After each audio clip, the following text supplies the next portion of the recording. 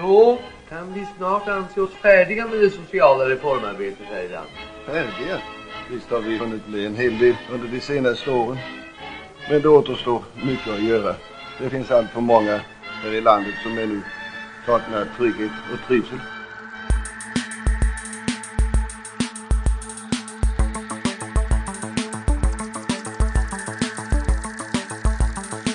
Hallå där och varmt välkommen till ett nytt avsnitt utav Den svenska modellen, en podcast om journalistik och medier som görs i samarbete mellan redaktionerna på Dagens Arena och Kvartal. Och jag som säger det, jag heter Jonas Nordling och är chefredaktör på Dagens Arena. Och med mig här i podden har jag som alltid min kollega Jörgen Wittfeldt, chefredaktör på Kvartal. Hallå Jörgen! Hallå, hallå! Du är den som ska få serva först idag, så att vi är ju effektiva i den här podden, så att du får ordet. Då ska jag inte som den första, men som en i raden prata om detta. I Vetenskapsradion på djupet idag berättar vi om en dold Facebookgrupp som Vetenskapsradion och Ekot fått inblick i. Bland medlemmarna i gruppen finns flera forskare verksamma vid universitet i Sverige. Vi har fått inblick i den slutna gruppen, i inläggen och aktiviteterna under en längre tid. Det handlar om att försöka påverka den svenska coronahanteringen, svenska och internationella mediers rapportering och utländska regeringars beslut som gäller Sverige. Det handlar alltså om Vetenskapsradion på djupets inslag om den här, som de kallar det, dolda Facebookgruppen. Den kanske var dold då. Först tänkte jag att sluten, det är inte så konstigt, men den kanske var mer än sluten. Den kanske var dold så att man inte ens kunde se att den fanns.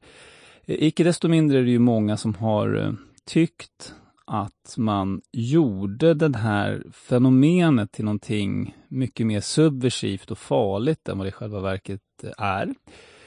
Det har ju skrivits på flera håll, bland annat hos oss, där Staffan Dopping tyckte att de hade missat det grundläggande, att både statliga myndigheter och medieföretag bör sluta upp bakom idéer om yttrandefrihet och åsiktsfrihet och så, och att även då Folkhälsomyndigheten som retweetade den här granskningen och så också borde förstå att det är ett väldigt viktigt grundläggande värde i den svenska demokratin. Och här beskriver man ändå det som någonting väldigt mystiskt och subversivt. Och man pratar om informationspåverkan som ju för tankarna till helt andra aktiviteter, då ryska trollfabriker och så.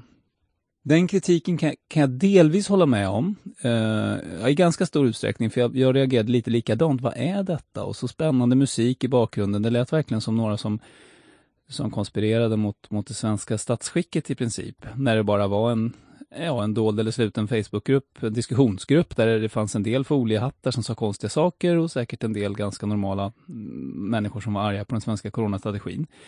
Och på något sätt så implicerades att alla i gruppen var ansvariga för vad alla sa. Ungefär som att det var en förening eller någon form av förening med stadgar och där man liksom lovar trohet till saken och så.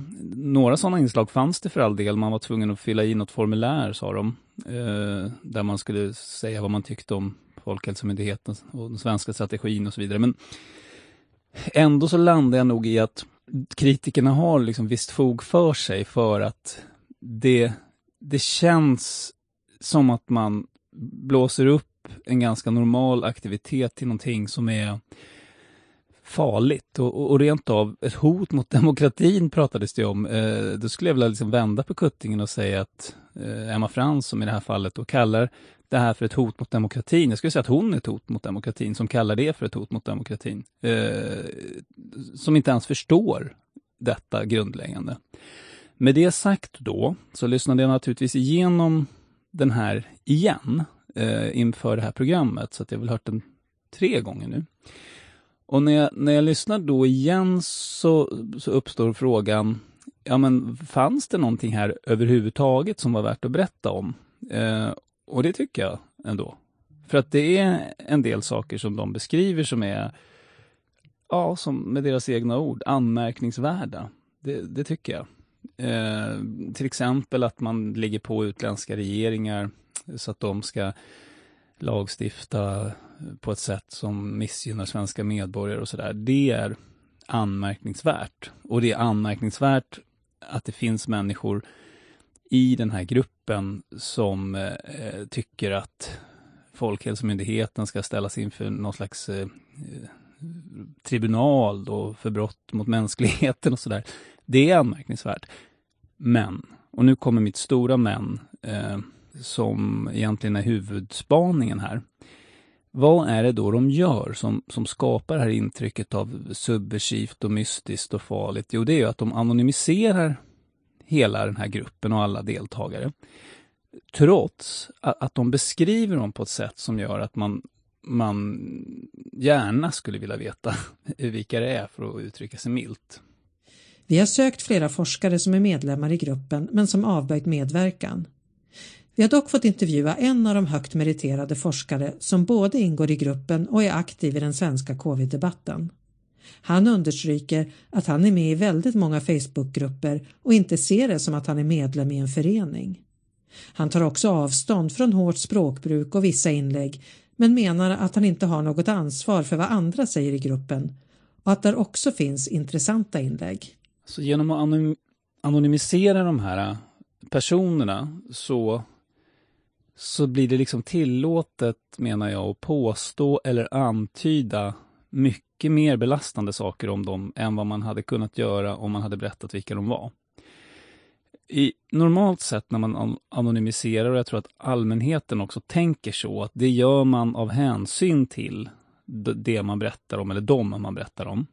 Att det är inte liksom belastande nog för att man ska berätta deras namn, eller de har inte en tillräckligt upphöjd ställning i samhället så att det är allmän intressant, utan man tycker att fenomenet är intressant men inte personen, och därför anonymiserar man. Men det finns en annan genre där det snarare är så att man anonymiserar för att kunna tillåta sig att påstå en massa saker om en person utan att förtala dem. För om man skulle bli anklagad för att förtala dem så kan man säga, men vi sa ju inte vem det var.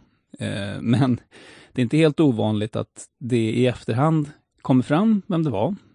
Det har det gjort här i vissa fall. De har ju själva gett sig till känna och sagt att jag är med i den här gruppen och den är inte alls så konstig. Och ett fall som jag associerar till är mordet på Anna Lind. För det var liksom ett klockrent sånt fall där en person innan Mijailo Mijailovic var misstänkt under en period. Han kallades då för 35-åringen i medierna, och det påstods, alltså han lämnades ut enormt mycket. Just under förevändningen att man inte visste vem det var. Man berättade om hans relation till hans föräldrar och hans drogvanor, har jag för mig, och överhuvudtaget så tecknades en bild av en helt urspårad person, verkligen i alla avseenden. Och det är klart att det förr eller senare kom fram vem den här personen var, och då är ju publicitetsskadan enorm mot honom, får man säga. För att man kan koppla de här uppgifterna som lämnades i det anonyma skedet till det man sen vet om vem det är. Och det är också så att det är mycket lättare att få andra människor att förtala en annan person om de vet att man inte ska namnge. Så det är mycket anonyma personer som förtalar den här anonyma personen. X har gått i samma klass som honom i mellanstadiet och berättar det här och det här och det här, och han var jättekonstig redan då. Alltså, jag tycker att anonymiseringen som metod ofta används för vidlyftigt eller för ofta, helt enkelt. För att den gör att man inte behöver vara så himla noggrann med vad man faktiskt påstår om personer och hur man påstår det. Och det är nästan min största invändning mot den här granskningen. Jag såg också i Resumé, har jag för mig att det var ingenting som de hade bett om själva, att få vara anonyma, utan det var ju ett beslut som redaktionen fattade. Vilket ytterligare understryker min misstanke här, att man gjorde det för att Ja, för att kunna beskriva dem på det här sättet. Jag tror att jag kanske stannar där med det här ganska korta, för det finns en hel del att prata om. Jo, det finns det verkligen. Jag tänkte, ska vi börja bara där med hot mot demokratin där, och vem som är ett hot mot demokrati. Men den typen av yttranden, var inte de egentligen fällda utifrån också att det blev ett uppbåd via den här gruppens hantering mot folk som att man skulle få påverka folket att vara tyst i olika frågor. Och det är inte i det perspektivet man pratar om hot mot demokratin. Och det är väl rimligt då ändå. Det är väl Ja, jag vet faktiskt inte exakt i vilken kontext det var, eftersom en tweet är ju... Nej, men jag tänker ändå vi kanske ska vara för den typen av påtryckningar tror jag, alltså, både du och jag kan ställa upp med hot mot demokratin oavsett vem som utför dem. Ja, visst. Ja. Men jag kanske inte hörde så mycket men jag tänker underlag men jag hörde inte så mycket underlag i rapporteringen för att det hade skett väldigt mycket sånt. Nej. Alltså den här 20 minuters granskningen innehöll inte så många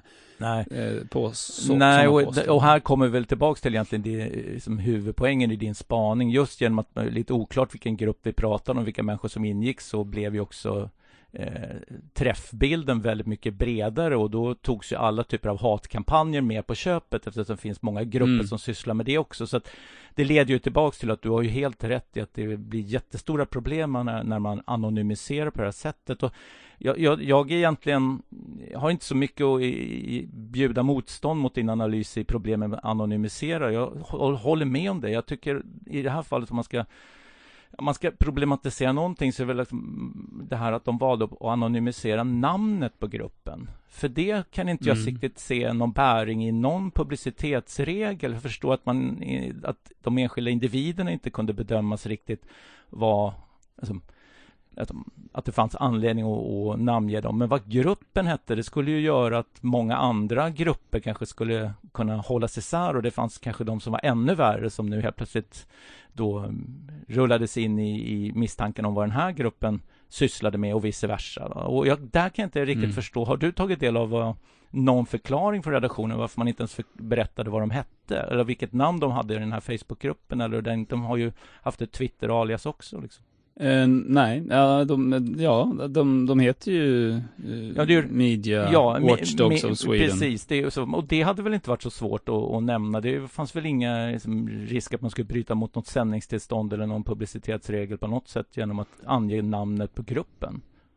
Nej, fast det ena följer av det andra. För att om du har namnet på gruppen så kan du väl ganska snabbt ta reda på vilka som är med, eller några av dem i alla fall. Ja. Och då försvinner ju anonymiseringen av personer också på något sätt. Jag vet inte riktigt. Är det så enkelt? Vi kan titta på rapporteringen nu som har varit från andra medier kring den här gruppen. Det är ju fortfarande väldigt många som bara åberopar vad Sveriges radioreportaget har läst upp som finns i den här Facebookgruppen, för att det är fortfarande väldigt svårt att få tillgång till innehållet i gruppen om man inte har en insider.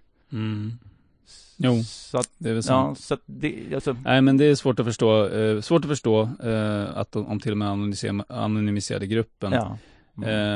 Och jag bara kan citera en Jan Lötvall här från Dagens Media som själv säger då att det ger ett suspekt intryck att vi inte skulle våga framträda, men det var inte min idé. Utan det var reporterns idé. Hon sa att de inte skulle använda mitt namn eller min röst och att det var ett redaktionellt beslut. Det är ju skumt. Nej. Sen är det ju naturligtvis reportaget som sådant. Det är ju intressant eftersom det belyser fenomenet med hemliga grupper och dolda grupper i en Facebook-miljö. Och det är ju ett fenomen som är utbrett. Men att ha en hemlig grupp som finns är ju sig. Det är väl rimligt att man kan få ha ett fritt samhälle, en grupp där man kan få prata ostört. Och lite av den här diskussionen som har blivit är att man misstänkliggör alla som vill prata i hemlighet. Men där har väl inte du och jag någon annan åsikt än att det är en dum diskussion. För att folk måste... Det beror ju alldeles på vad de gör i den där gruppen. Exakt. Och vad var det de gjorde i den här gruppen då? Ja, det fanns... som sagt, människor som jag nästan skulle kalla för oliehattar utifrån vad de säger. Men de allra flesta skulle jag tippa, om det nu är såna här högoktaniga forskare som hon ändå beskriver det som, så är de säkert ganska vettiga ändå. Och vill och gillar inte. De är klart frustrerade över den svenska sättet att hantera pandemin och vill på olika sätt påverka så att den ska förändras. Det är ju inget konstigt alls med det. Nej, och om jag upprepar den här brasklappen igen då, om att varken du eller jag lär ju vara en förespråkare för att man hetsar för att folk ska hålla tyst, så kan jag väl säga att om vi stannar fast vid den här redaktionella utmaningen att anonymisera både gruppmedlemmarna och namnet.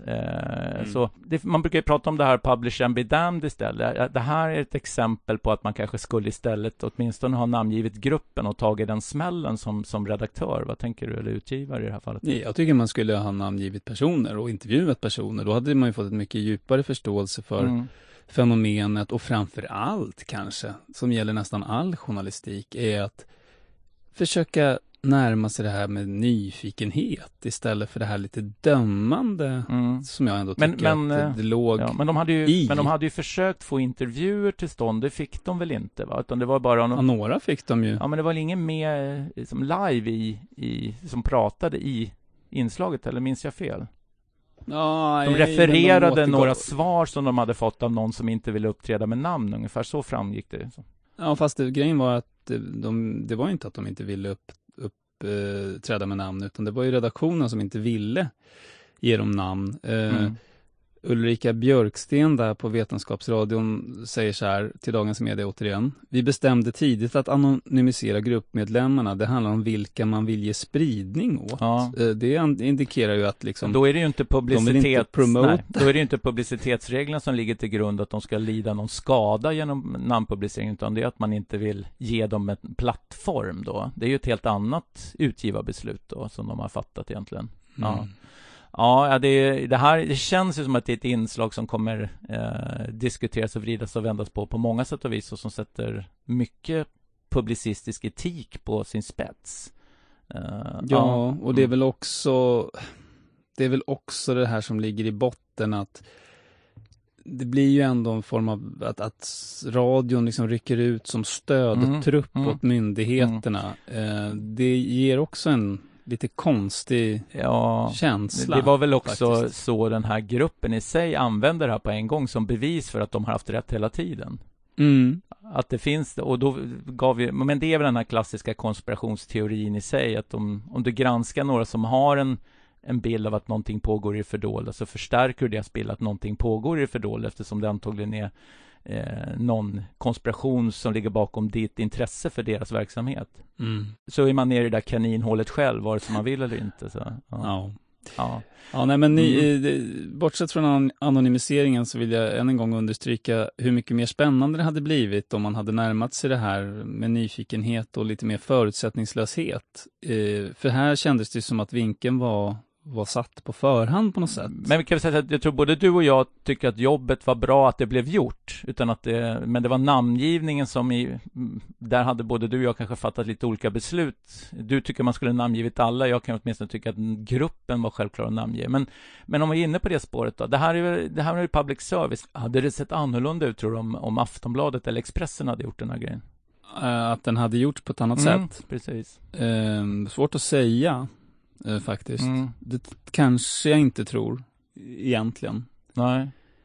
Lite beroende på vad de olika medierna liksom står i den stora frågan. Jag menar, DN är ju uppenbart att där är ju en redaktionell linje att vara ganska kritisk mot den svenska strategin och sådär. Ja, men jag tänker på, för du har ju ibland tagit fram det här med framförallt Expressens som samarbete med researchgruppen. Man har åkt runt och ringt på dörrar hos folk som har varit vid olika kommentarsfält och att man har hängt ut dem som så, och det har väl inte du alltid tyckt var rimlig publicering utan namn. Så. Och där har du faktiskt det omvända. Där är det fenomenet som är intressant, men att en person utan någon speciell ställning i samhället har sunkiga åsikter och ska hängas ut personligen för det, med alla konsekvenser som det får för hans eller hennes personliga liv.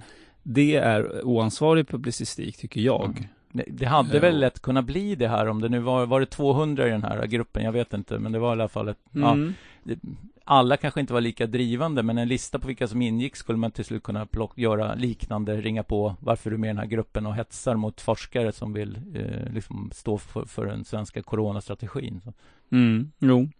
Och det hade väl inte varit så fräscht. Nej, så det finns en... Men jag tycker att åtminstone några av de här skulle definitivt ha namngivits, kanske inte alla då, men det beror väl lite på vad de är för slags forskare och vilken ställning de har. Men de säger ju själva i reportage att många är verksamma vid stora svenska universitet och att de skriver i internationella tidskrifter och så. Då tycker jag nog att man har en ställning som gör att man får tåla den granskningen.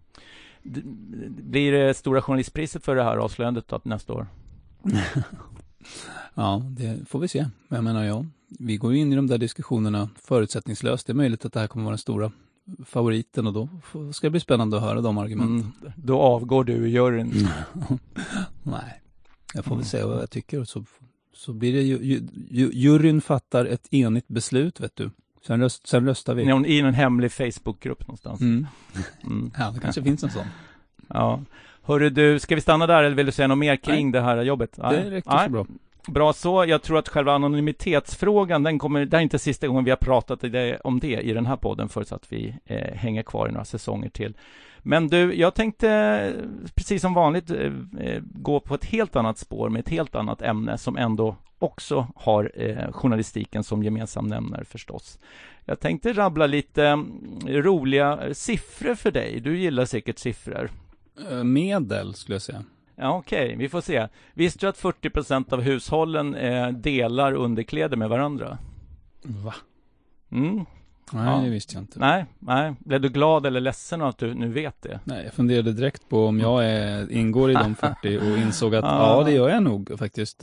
Eftersom det är min fru som ofta sorterar tvätten. Hon har inte järnkoll på vems kalsonger som är vems. Nej. Och ibland så tänker jag så här, skit hit.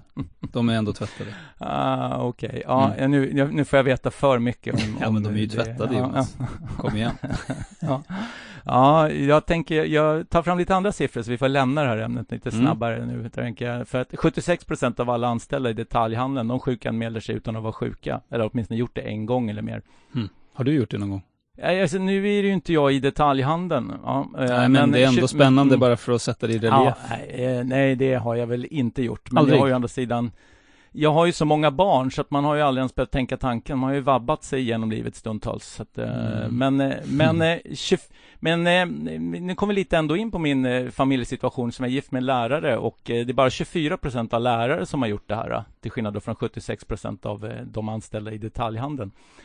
Vilken tror du är den vanligaste lögnen när man egentligen inte är sjuk? Vad anser man sig vara lidande utav? Feber. Nej, det är matförgiftning då. Och det anger 26,76%. Notera den här extremt noggranna procentsatserna. 26,76% anger att matförgiftning är så. Var är de vackraste bostadshusen i världen? Vilken stad har de? Vad folk tycker, menar du? Ja, vilken stad anses ha de vackraste bostadshusen i världen? Paris? Nej, men det är då Birgu på Malta. Den staden kände du säkert till. Nej. Tvåa här på den tävlingen då, det är Bybury i England. Och 10 på den här listan, vet du vilken stad det är? Stockholm kanske? Nej, men det är Visby. Så att det finns alltså en svensk koppling här. Så, Varför rabblar jag de här siffrorna? Jo, den här sista undersökningen här kring Birgu på Malta, som då ska anses ha världens vackraste bostadshus. Vet du hur den utredningen gick till, eller den undersökningen gick till? Nej. 4 839 personer fick se bilder från 20 städer. Alltså det finns ju betydligt fler än 20 städer i världen. Så att det var ett något begränsat urval när man ville sätta den här listan. Och vem gör då den här undersökningen? Jo, det är en inredningssajt som då vill att den som skriver om den här nyheten ska ange att det är de som har gjort undersökningen.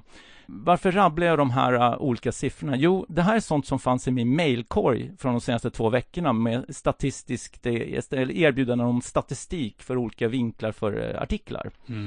Ingen av de här såg ju jag någon som helst anledning att publicera. Och det är sällan man gör det.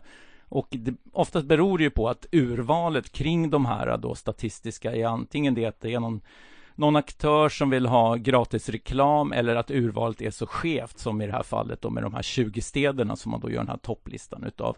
Och det här är lite ämnet för jag vill prata om. De här mejlen med statistiska uppgifter, känner du igen dem för övrigt? Att de erbjuds med, liksom man får 13 på ett dussin varje dag. Ja, så många får inte jag, men visst, det kan jag känna igen. Och de är ju formulerade så att man kan se hur en färdig nyhet ska se ut. Det är ökningar eller minskningar. Eller... Ja, och sådana här lite udda fakta som underkläderna i hushållen och sånt. Som känns lite så här... Alltså, jag förstår att man skickar de här mejlen till oss nyhetsredaktörer för att vi är ju lite torsk på siffror som är udda och lite... vad ska man säga, pikanta i många sammanhang. Så att det är klart att man får napp med jämna mellanrum. Men det här med att vi journalister och vi redaktörer är så torsk på siffror, det är det jag tänkte prata lite om. Och jag tänkte göra det utifrån inte de här udda undersökningarna, utan det var mera kuriosa kabinettet för att få lite humor med på köpet. Men det som gjorde att jag ville prata om ämnet just det här avsnittet är för att häromveckan så presenterades Per Oleskog Tryggvasons avhandling kring opinionsundersökningar. Han har jobbat med det här i många år på Göteborgs universitet, men själva avhandlingen presenterades här om veckan. Och jag noterade också att apropå Sveriges Radio som vi har pratat om i tidigare spaning, så har ju de ett mediegranskande program som heter just Medierna, och de tog också upp den här undersökningen i sitt senaste avsnitt. Det hörde du säkert. Det hörde jag. Det de pratade om där, det var del 1 utav den här avhandlingen, och den innehåller 4 delar. Jag tänkte faktiskt rabbla upp alla 4 delarna, för de är lite intressanta. Och det är ju just de här opinionsundersökningarna, de är vi ju väldigt heta på som journalister. Och att när det handlar om politiska sympatier och som vilket parti som ligger och närmast att ramla ur riksdagen och sånt. Det går ju inte en vecka utan att det rabblas sådana siffror, och ju närmare valet man kommer desto fler sådana får man höra och ta del av. Det Oleskog Tryggvason visade redan för, det är snart 3 år sedan han gjorde den här studien med Jesper Strömbäck som är professor på Göteborgs universitet. Det var ju att man granskade hanteringen av såna här opinionsundersökningar på 3 större redaktioner. Det var DN, Svenska Dagbladet och Expressen. Nu citerar jag ju i undersökningen, så är det i alla fall i ett exempel så var hälften av fallen när man återgav de här förändringarna, det var med sån liten respekt för statistisk osäkerhet så att förändringen i de här hälften av fallen kunde uppstått av slumpen. Det vill säga och det nämndes inte i rapporteringen. Och det är ju den här vanliga kritiken som kanske riktas mot hur vi hanterar den här typen av statistiska nyheter. Att vi glömmer att en del av de här förändringarna är så små så de är inte ens värda att notera, eftersom de som sagt kan vara att det har varit en person som har svarat fel eller något sånt. Så. Problemet var väl att man drog slutsatser av förändringen och spekulerade kring vad det kunde bero på. En förändring som kanske inte ens hade hänt. Nej, det är precis som du säger. Man kanske i första hand inte ens nämnde att de rörde sig inom felmarginalerna, och i den mån man gjorde det så förklarar man kanske inte vad det innebar, utan ändå fortsatte att diskutera som om de hade varit statistiskt säkerställda då. Så det är ju den första granskningen. Ska man säga någonting om den granskningen och visa att man bryr sig om statistik och urval, så kan man väl säga att dels att det bara var 3 redaktioner som man har granskat och sen dragit slutsatser i sin tur. Och framförallt att det är så länge sedan. Den färskaste granskningen där är från 2015. Hälften av materialet är från 2010 till 2011, så det är ju 10 år sedan. Så du är kritisk lite på samma grunder? Nej, inte alls, utan jag är nog mer så här, jag tror både du och jag kan säga, ja, men det här kunde ju ha varit nu. Så tänker vi. Men då drar vi ju också slutsatser utifrån ett då statistiskt underlag som ändå bör betonas är 10 år gammalt som till hälften.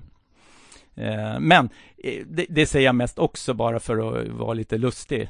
Jag tror inte att det är någon som tror att vi journalister hanterar statistik av den här karaktären klockrent ens idag, utan det är fortfarande lite att man drar nog mycket på de här små förändringarna. Alltid när det är partier som ligger runt riksdagsspärren så är det intressant, även om det då är förändringar som kan ha uppstått på grund av slumpen.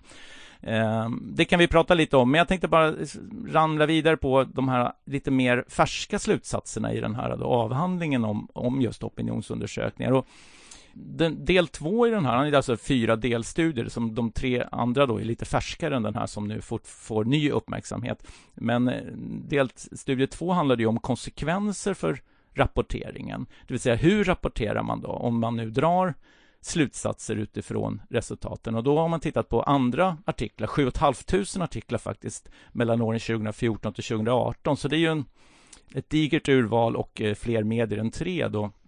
Och där drar Ole Skog Tryggvason den främsta slutsatsen, eller egentligen enda slutsatsen, är att om man har positiva siffror så ger det positiv rapportering under nästkommande dagar, men inte motsatsen. Är du med? Du säger att om man har negativ utveckling så får man inte negativ rapportering med samma struktur. Negativ rapportering i betydelsen Liberalerna har tappat ännu mer. Oj, vad dåligt det går för Liberalerna. Ja, typ så.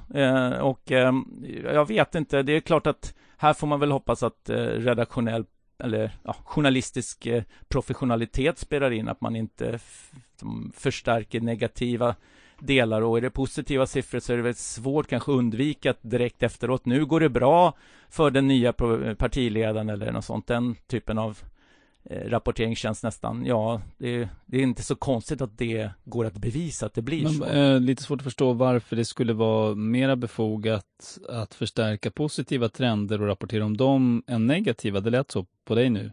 Ja, jag tänker nog mer att vi hamnar i en så här hur graderar man en positiv eller negativ artikel? Mm-hmm. Alltså vad är det? Jag tror att man går ner, det blir och här har inte jag gått in i metoden så att jag kan egentligen fördjupa mig i det, utan jag kan väl mer se att om jag ställer frågan till en partiledare som har fått bättre siffror om att det känns det bra nu, då upplevs det som en positivt ställd fråga kanske, men som det går dåligt för, så då kanske det blir en så här mera hur känns det? Att den blir mera neutral. Man lägger inte in ett värdeord i frågeställningen. Okay. Jag förstår. Att det blir på den nivån. Men om jag bara får göra en liten parentes, så är ju problemet ofta för partier som går dåligt att de får för lite uppmärksamhet, och då blir det ju positivt i sig att de får uppmärksamhet, även om uppmärksamheten är negativ. Alltså om de får mycket mer uppmärksamhet än tidigare, så hamnar de ju ändå på radarn för folk. Jo, och nu kommer vi nog in på, om vi ramlar vidare till den 3:e delstudien. Den handlar om väljarnas uppfattning.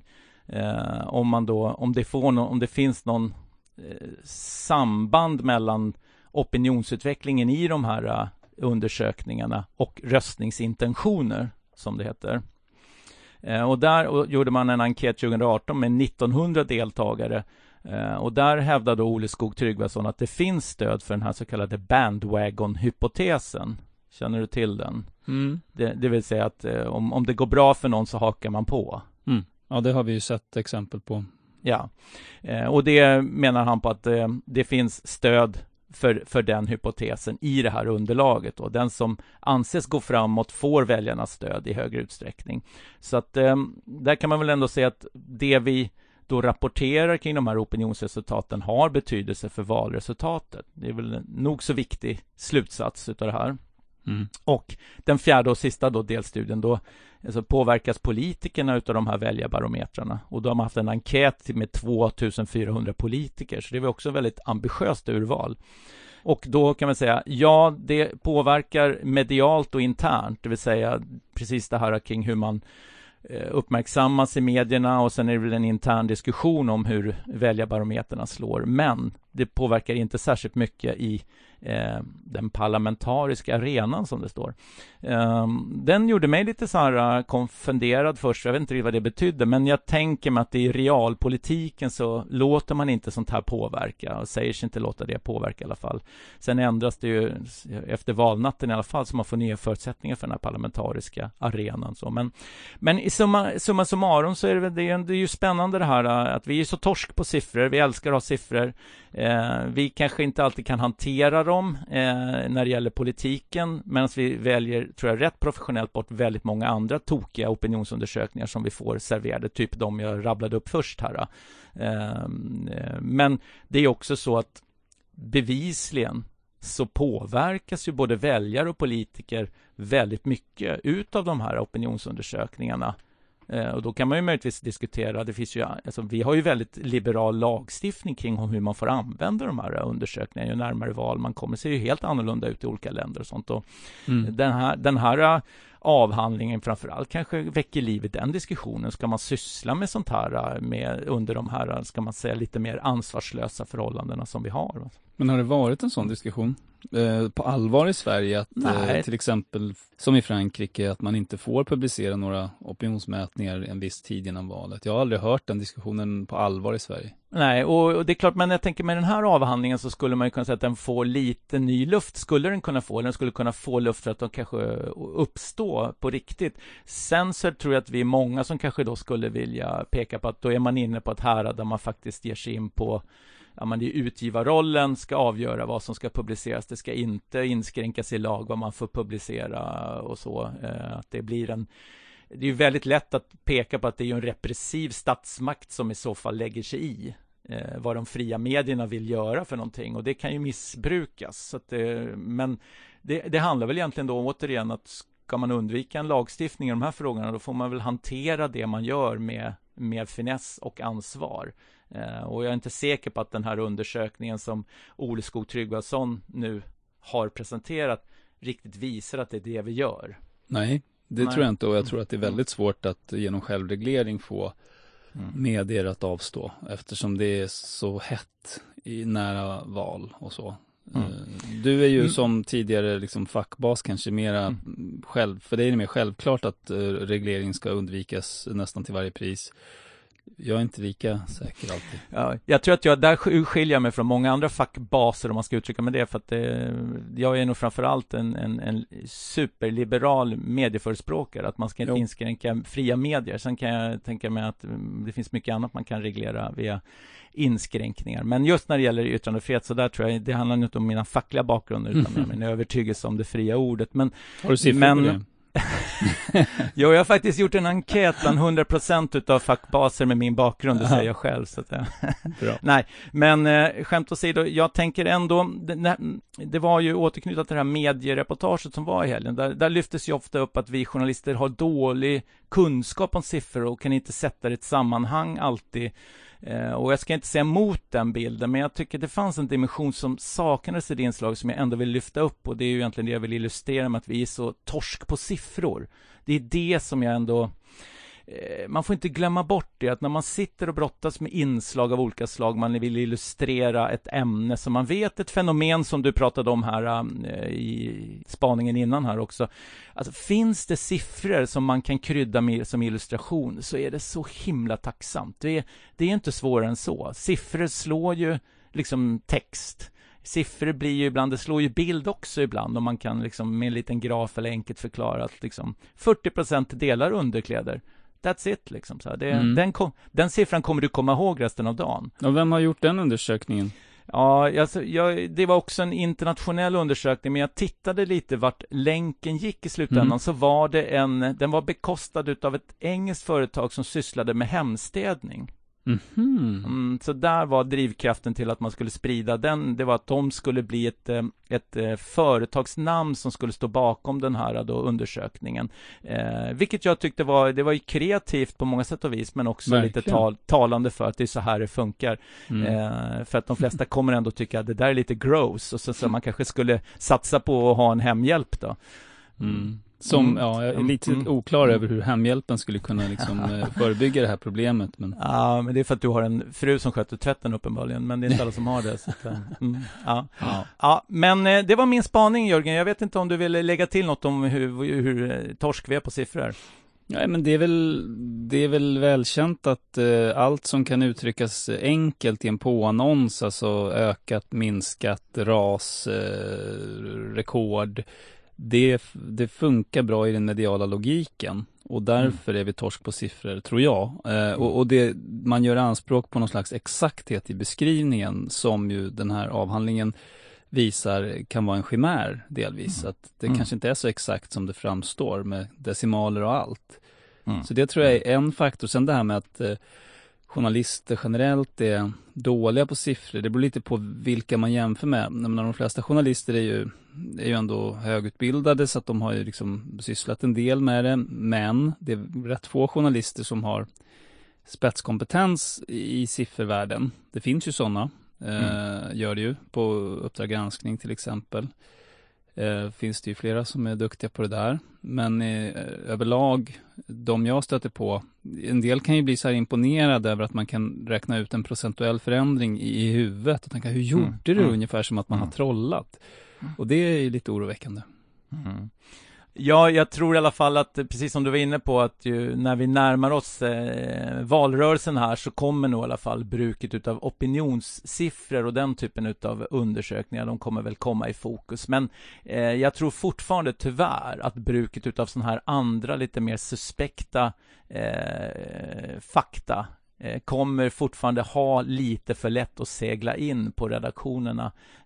Helt enkelt därför att vi gillar att ha de här lilla kryddorna också i tillvaron.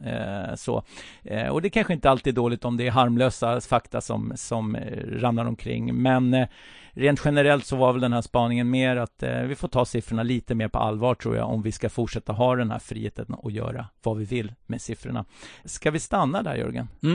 Ja. Det låter bra, tycker jag. Vi har precis som vanligt lanserat 2 spaningar från medievärlden som är helt olika varandra. Det tänker vi fortsätta med ett tag till, men dagens avsnitt är därmed slut, och jag som säger det heter fortfarande Jonas Nordling och är chefredaktör på Dagens Arena, och med mig här hade jag som alltid min kollega Jörgen Wittfeldt som är chefredaktör på tidskriften Kvartal. Och var når man dig, Jörgen, om man har åsikter på något du har sagt här? Ja, inga prickar över Ona och Ana.